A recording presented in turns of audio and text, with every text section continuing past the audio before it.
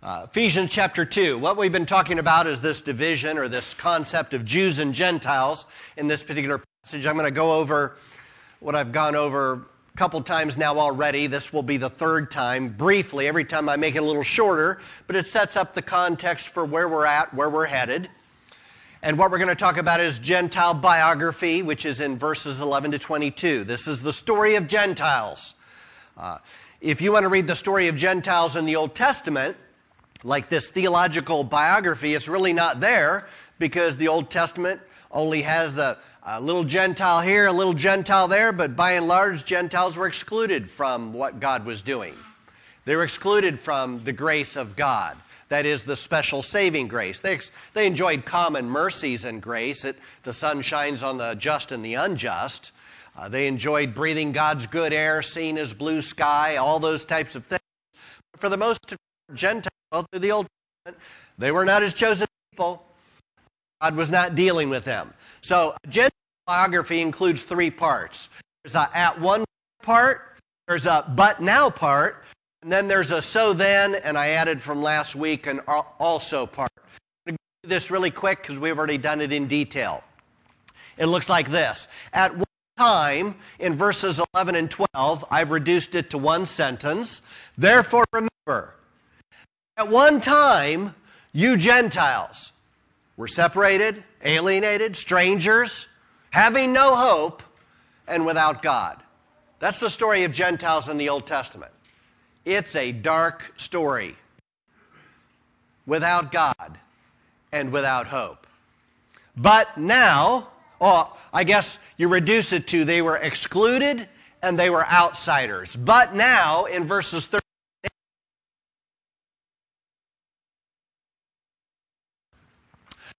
now in Christ Jesus, you've been brought near by the blood of Christ. For through Him we both have access in one Spirit to the Father. So you reduce that down to a word or two, and it's, we at one time were excluded and outsiders, but now we're included in Christ, by Christ, through Christ. Has everything to do with Christ.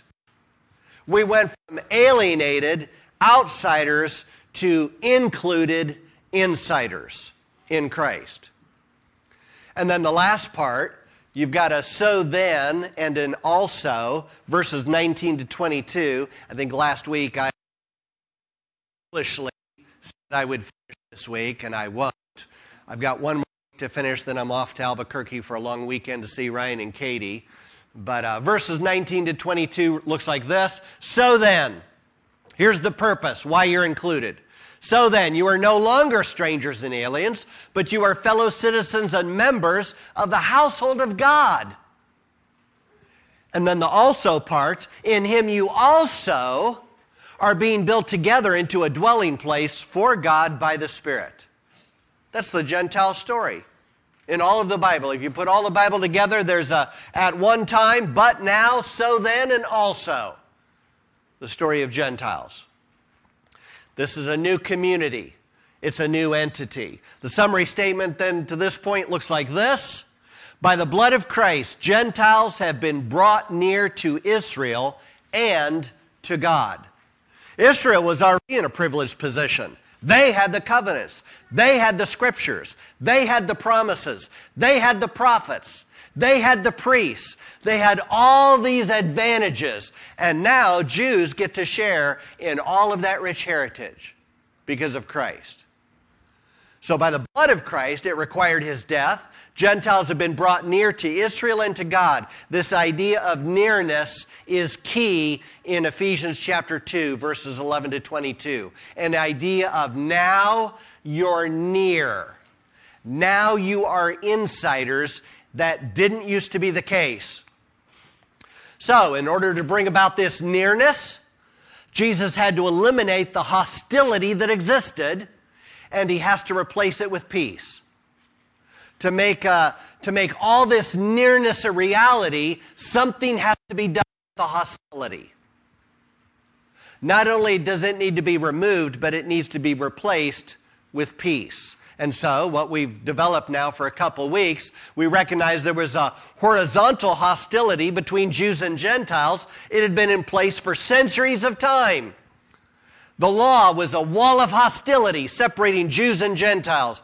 Gentiles, for the most part, they didn't want to live like a Jew. They didn't want to place themselves under all those laws. They were used to eating pork chops, and they liked them. Some of you guys like eating bacon. I don't really care for bacon other than BLTs, but some of you guys really like bacon, and you're like, I don't want to have to give up my bacon in the morning for, bacon and eggs and toast.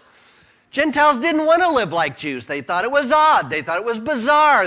Their practices, their standards, all these Sabbath regulations. It didn't make sense to them. And so an hostility built up, a horizontal hostility. But it was not only that, there was also a vertical hostility between Jews and God and Gentiles and God. There's lots of hostility in the Bible. And Jesus, to create this one new thing, has to eliminate the hostility and replace it with peace. And that's exactly what happens, what Paul describes happening in Ephesians chapter 2. Let's look at how it takes place. It has everything to do with verbs. There's more verbs than the three key verbs I'm going to show you on the screen. But these are the three that really tell the story. We'll add a few more to it as we read the text a little bit later on. And this is all really still review from last week. The three verbs, how does Christ bring Gentiles near to Israel and to God? Well, first he abolishes something. After abolishing something, he creates something. And after creating something, he reconciles something. Christ does all three of those things. It abolishes the hostility, and it becomes the basis of peace, wholeness, completeness. Let's break it down. We looked last week at what Christ abolished. I suggested to you that was Mosaic law. The covenant of law that Moses received up on Mount Sinai that you read about in the book of Exodus, the second book of the Bible. That word abolished can be translated, and sometimes it has the meaning of to make idle or to render inactive. It also carries the meaning of to destroy. But if I were to throw that word up on there, it probably wouldn't be a great word, because he didn't destroy the law like, it's not working, I'm done with it. He fulfilled it. He rendered it useless. He nullified it by completing everything that the law could possibly require. It's the same word that's used oftentimes, especially in Matthew's gospel, when it says, something happened in such a way, this was to fulfill what was spoken by the prophet. This was to fulfill what was spoken of by the prophet. Once it was fulfilled, what the prophet spoke, you don't still look for it to be fulfilled. It's not an active prophecy. It's a fulfilled prophecy. It's done with. It served its purpose. It pointed to Christ. He fulfilled the prophecy. Now it's done. Mosaic law was fulfilled by Christ. Not destroyed, but by fulfilling it, he rendered it idle. He rendered it inactive. The verb that's used here in the English Standard Version is he abolished it. He abolished the law. Verse 14 in the chapter we're in says, "For he himself is our peace, who has made us both one," that is Jew and Gentile, "and has broken down in his flesh the dividing wall of hostility by abolishing the law of commandments expressed in ordinances." Christ nullified Mosaic law. It's rendered inactive. This should not come as a surprise. Paul has argued this almost every time he writes a letter. There's some reference to the law being rendered inactive, nullified. It served its purpose, and it's done. In the book of Galatians, it talks about how Abraham received a covenant of promise. It's unconditional. We are still part of the fulfillment of Abraham's unconditional promise. We're children of promise. We're seed of Abraham by virtue of faith. There's a connection there, but Paul argues in Galatians, the law came 430 years after the promise. It can't nullify the promise. It was added alongside for a time, and once its purpose was served, it's nullified. It's rendered inactive. It's set aside. It's no longer valid. God's promise to David is an unconditional promise. It's still active. It's still in place. The new covenant is active. It's in place. Mosaic covenant was never unconditional. It was always for a time until that time had served its purpose. And Paul says that's happened. Let me show you a couple of references. In Galatians, where I referred a moment ago, Paul says, "Now before faith came, we were held captive under the law, imprisoned, until the coming faith would be revealed. So then, the law was our guardian until Christ came, in order that we might be justified by faith." And then I don't have room for the rest. "But now, we are no longer under a guardian, because we have faith in Christ." Christ fulfilled the law. He rendered it inactive. We're no longer imprisoned by the law. We're no longer held captive by the law. It was all fulfilled in Christ. It's set aside. That's Paul's argument. Because this is what's going to eliminate the hostility between Jews and Gentiles. Paul writes to the Romans, chapter 10, "For Christ is the end of the law, for righteousness for everyone who believes." To everyone who believes, the end of the law. It served its purpose. Christ came. He fulfilled it. It's the end, if your faith is in Christ. Back in same book, Romans chapter 7, verse 6, "But now we are released from the law, having died to that which held us captive, so that we serve in the new way of the Spirit, and not the old way of the written code." Christians aren't meant to live under Mosaic law. That's the old way of the written code. We serve under the law of Christ, the new way of the Spirit. It's a law of love. That's what rules the church. That's what rules Jew and Gentile by virtue of faith in Christ. And Paul's argued for this all along. But Paul was not the first one to announce that Mosaic law had been nullified. Now, Paul made that point more than anybody else made that point, because he wrote so many different books of the New Testament. He wrote so many letters in the New Testament. He made that point more than anybody else, but he wasn't the first one to say Mosaic law had been nullified. Do you know who the first one was? You don't have to answer, just kind of think in your head. Who was the first one to nullify or proclaim Mosaic law has served its purpose, it's rendered useless, it's set aside? Who is number one? Does anybody want to give it a guess? I'll let you. Anybody? Peter. Not Peter. Not Peter. Peter's a great guess. Not Jesus. Not Stephen. Not John the Baptist.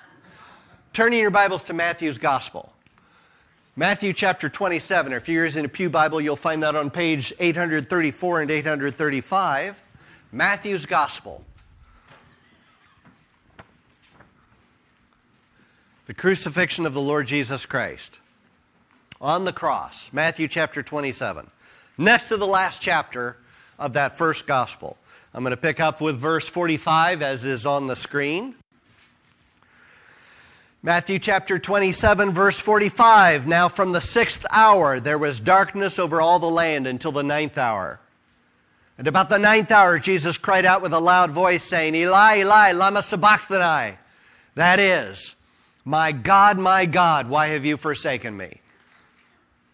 And some of the bystanders hearing it said, "This man is calling Elijah." And one of them at once ran and took a sponge, filled it with sour wine, and put it on a reed and gave it to him to drink. But others said, "Wait, let's see whether Elijah will come and save him." And Jesus cried out again with a loud voice and yielded up his spirit. And behold, those are our beholds like from Isaiah. And behold, the curtain of the temple was torn in two from top to bottom. God was the first one to announce Mosaic law had been rendered inactive. God was the one, when Jesus cried, "It is finished," and breathed his last, God ripped the curtain in the temple from top to bottom. It's not a curtain like this kind of curtain. It's a curtain. It was so multi-layered and thick. I think most scholars would say it was several inches thick, torn from top to bottom.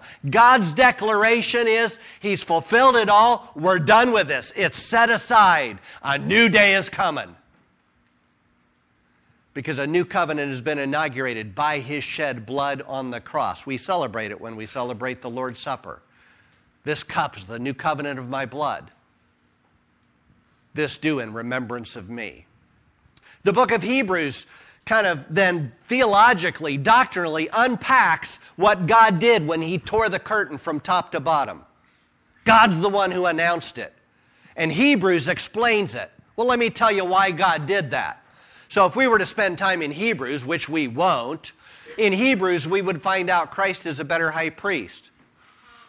Better than Aaron, better than Phinehas, better than any high priest you could possibly ever read about in the Old Testament. Christ was a better high priest. We also read he was a better sacrifice.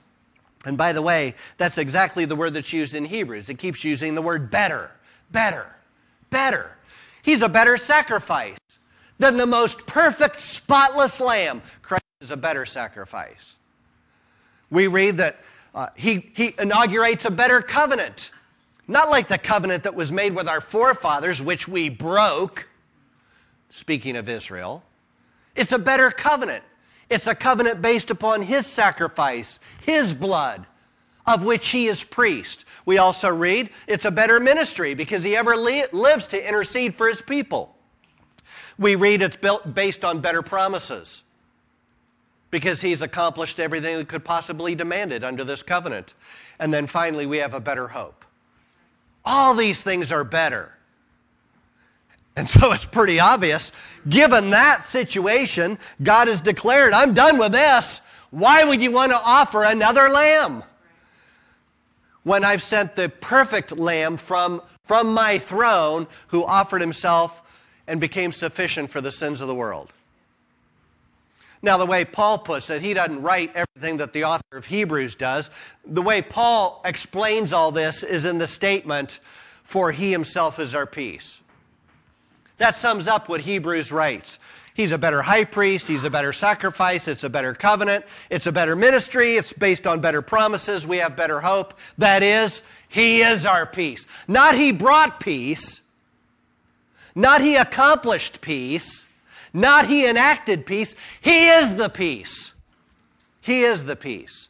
My faith isn't in a system, it's in a person. He is the peace. So now, what was hostility is replaced with horizontal peace by his blood. It looks something like this. The wall between Jews and Gentiles was broken down when Christ rendered Mosaic law inactive at his death. Jews and Gentiles, common faith in Christ initiates peace where formerly there had been hostility and hatred. Formerly, all they could see was their differences. But now, by virtue of their faith in Christ, there's more to celebrate than there possibly could ever be a difference. We have faith in Christ. He's all those better things. And the hostility is replaced with peace. I mean, by way of application, if you need an application, because we're not really going to be heading into application until we get to Ephesians chapter 4, which who knows exactly when that'll be, but it's not today. But the one word of application is no matter how you may differ from another Christian who has been purchased by the blood of Christ, their faith is in Christ and Christ alone, you have more in common with them than how you vote in a polling booth, or what your views of spending money are, or economic, or governmental systems, or what sports. Whatever your differences are, what you have in common in Christ is to be celebrated far more than, oh, I could never get along with that person. Their views are different. Not if they're saved by Christ. All right. Ephesians chapter 2, I want to start reading in verse 4. Well, I suppose I should probably just read verse 14. And let's build on this a little bit further.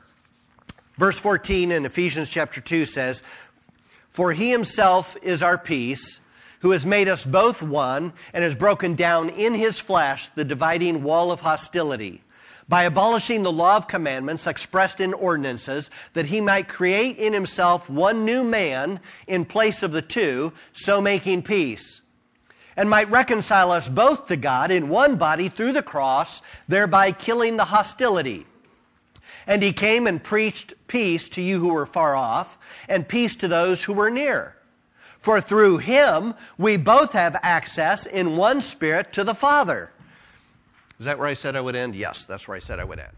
All right, so in light of what I just read, it's evident that there's a peace even greater than the peace that exists or was attained by Christ's death between Jew and Gentile. Because remember that wall of hostility?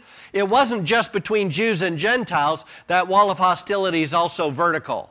It's between Jews and God and Gentiles and God. We've got another wall. We've got more hostility, which the word can be translated enemy, hatred. We've got more hatred going on. We've got enemies in place here, vertically, between all sinners and God. And Christ is going to eliminate that hostility as well, because he himself is our peace. It looks something like this to explain the hostility. Romans chapter 5, verse 10. For if while we were enemies, that's the same word that's translated wall of hostility, it's enemies, same word. If while we were enemies, we were reconciled to God by the death of his Son, much more, now that we are reconciled, shall we be saved by his life. We were God's enemies. There was hostility between us and God. We didn't like God. Guess what? God didn't like us. And if you're like, well, wait a minute, doesn't John 3:16 say God so loved the world? That's true. I don't think there's a tension between the two. I think when the psalmist says in Psalm chapter 5, you hate all the workers of iniquity, and that includes me, it's also true God loves us. That both are true at the same time. God hates not only the sin, he hates the sinner. He also loves the sinner. So much so, he sent his only begotten into the world, that whosoever believes in him would not perish, but have everlasting life. It's not an either-or situation, it's both and. So we were his enemies. God counted us as enemies. There was hostility between us and God. Romans chapter 7. For the mind that is set on the flesh is hostile to God. It does not submit to God's law. Indeed, it cannot. Those who are in the flesh cannot please God. There's hostility between sinners and God. It doesn't mean sinners aren't religious. All over the world, most people are religious. Even people that count themselves atheists, they hold to their tenets of belief as if it were a religion. They live by what they believe. It's all religion. But the mindset on the flesh is hostile to the God of Scripture. And then in Colossians chapter 1, which is very similar to Ephesians, Colossians says to Gentiles, or Paul says to the Colossians who were Gentiles, and you who once were alienated and hostile in mind. That sounds like Ephesians. You were alienated, you were strangers, you were without God, you were without hope. Same thing. You were once alienated and God's enemies in your mind, doing evil deeds. He now is reconciled in his body of flesh by his death. For Christ to bring peace, for him to eliminate this wall of hostility between Jews and Gentiles with God, that wall has to be brought down. And Christ does exactly that, because he himself is our peace. To explain this, I'll give you the same two statements in relation to vertical peace. It looks like this. The wall between sinners and God was broken down when Christ fulfilled all the demands of righteousness as given in Mosaic law. Mosaic law revealed that if you want a right, justified relationship with God, you have to live in perfect requirement of everything that God has established as being right to do. And so the law, in a practical sense, all it does is show you that you're not that right. In fact, you're wrong about a lot of things. Even if you were to reduce Moses' law of 613 commandments down to the 10 that got written on tablets of stone, even if you could do that and only have to pick 5 of the 10, you would fail. Let's say, okay, covet. I wouldn't want to pick that one. Steal. I broke that one a long time ago. Lie. Well, shoot, you're hardly toddling along and you've broken that one. I mean, Have no other gods before me? I still struggle with no other gods before God. No graven images? No lustful thoughts and desires? I mean, what laws are you going to pick to justify yourself before this God?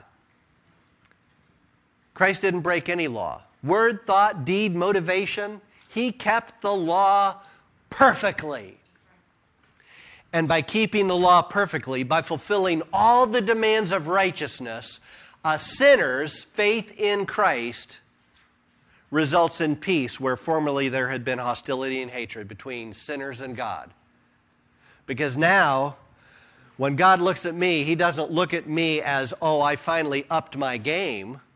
He looks at me as, I see Christ, I see my Son. He kept the law. He lived perfectly.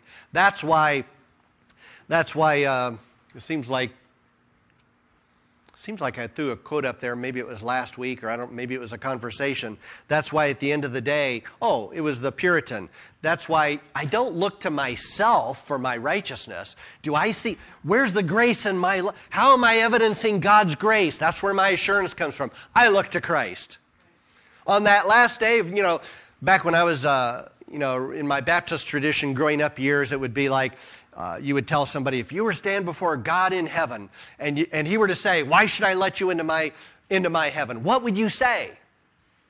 And a lot of times people fumble with, here's what I did, here's what I didn't do. I'm like, it's all about that person. It's all about His Son. It's all about Christ. My faith is in that person. He's transformed my life. He's changed my life. My only hope of heaven isn't that I had my devotions in the morning or I had them all 7 days of the week. My only hope of entrance into the kingdom of heaven is that Christ is my sufficient righteousness. I look to Him. Luther hammered this point, and the Reformed tradition didn't like it as well as the Lutheran tradition, and they both have something to say, and it's all part of the whole truth, but at the end of the day, you look to Christ, not to your own good works. You don't look to how you've been changed, you look to Christ. Because no matter how much you've been changed, and I hope if you're a Christian, you have been changed because it does demonstrate a work of grace. But no matter how much you've been changed, it's not good enough to get into the kingdom of heaven by yourself. You will never not look to Christ. You will never not need Christ for entrance into that kingdom. So, Jesus abolished something. Jesus also created something. In the last part of verse 15, it says, in order that He might create the two in Himself into one new man, thus making peace. That verb create in the New Testament is only used of God. People don't create. We make things, we design things. We use create in a very lower sense, but in the idea of sovereignly, powerfully create out of nothing, only God does that kind of creating. In the beginning, God created the heavens and the earth. And by the way, Paul writes to the Corinthians, he says, if any man be in Christ, if any person be in Christ, they are a new creation. What was old has passed away. Behold, all things have become new. It doesn't mean I stopped being myself. I'm still Cliff. I still got the same personality. It's still me, but in another sense, it's all new. By the way, when God created, actually, I think I've got the verse in my notes here somewhere, so I make sure I get it right. In Genesis chapter 1, I thought it was in my notes. In Genesis chapter 1, and God created man in His own image. In His own image He created them. Male and female He created them. It's creation into humanity, and yet there's still a distinction between male and female. When God creates the two in Himself into one new man, around the throne of the Lamb, there's still going to be every tribe, nation, tongue, language. There's going to be Jews, there's going to be Gentiles, there's going to be men, there's going to be women. You don't stop being those things when you're created into this new man. You don't lose all those other distinctions. They just pale in comparison to the faith you have in Christ that makes you this new person. So this one new man, I take that as the church.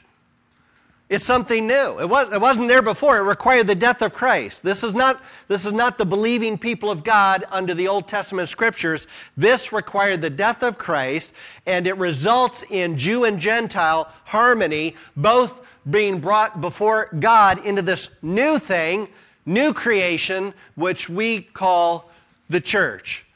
And it makes for peace. The reconciliation part of this whole process is in what follows, and might reconcile us both, Jews and Gentiles, reconcile us both to God in one body, that's comparable to the one new man, through the cross, thereby killing the hostility. We're reconciled to God. The hostility's ended. The hatred, my status as God's enemy has ended because Christ has brought me before God Almighty, and my faith is in Him. He is my righteousness. Everything's changed because of who He is and what He has done. So we're both reconciled as church through the cross. The hostilities ended. Verse 17.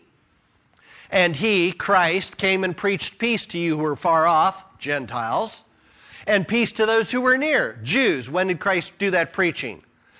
I don't think it's what you read about in the Gospels. That was before the cross. That was... You don't preach the reconciliation until the sacrifice has been made. So first He had to make the sacrifice. He had to be the priest. He had to accomplish redemption. When it was finished, and at the resurrection, especially in John's Gospel, what Jesus commonly says, after He's resurrected, He appears in a room to His disciples and He says, "Peace be to you." Over and over, He says, "Peace be to you." He's preaching peace after His resurrection. I think this preaching of peace is done through the apostles. I think it's done through the prophets. I think it's done through His church. I think the church's mission is to preach the peace of Christ. Paul argues for as much in 2 Corinthians chapter 5. The church's job is to preach the reconciliation and the peace which was won by Christ by virtue of His death. By virtue of His death. Then verse 18, for through Him we both have access in one Spirit to the Father. That's kind of a unique verse in that you have the Trinity there. So through the Son, we both have access in one Spirit, the Holy Spirit, to the Father. God's work of redemption is through His Son, by His Spirit, reconciled to God the Father. And by the way, just in case there's a misunderstanding, we were God's enemies, but it's because of God's love that redemption was purposed and planned, and the Son was sent. It's not like some people have the idea that the Father is against us, and the Son got in the gap, stood in the gap, and quelled the Father's wrath. It was the Father's love that sent the Son. So yes, the Father had anger. There is the wrath of God. It's a real thing. But it was also the love of God that sent the Son. And then that idea of access, that's at least as shocking as anything we've read so far in chapter 2. We have access to God. Friends, even in the Old Testament, Israel, with all of their advantages, did not have easy access to God. I mean, Gentiles, they had their courtyard if you showed some interest in Judaism. And then the women had their courtyard and the men had their courtyard, but you had to know how far you could get to this God who is holy. The priests had their courtyard, one tribe out of 12. They were a little closer than anybody else. And then out of that priestly tribe, there was one high priest on one day a year, for however long it took him, dared to go into the most holy place where God's presence was associated with this mercy seat, which sat on top of the Ark of the Covenant.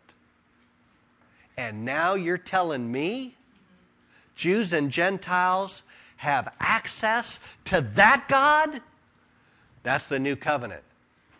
Why in the world would you want to live under an old covenant where you have all those degrees of separation from that God when in Christ this is the privilege of Christians? One last slide, and that's my question mark. What are your comments and questions?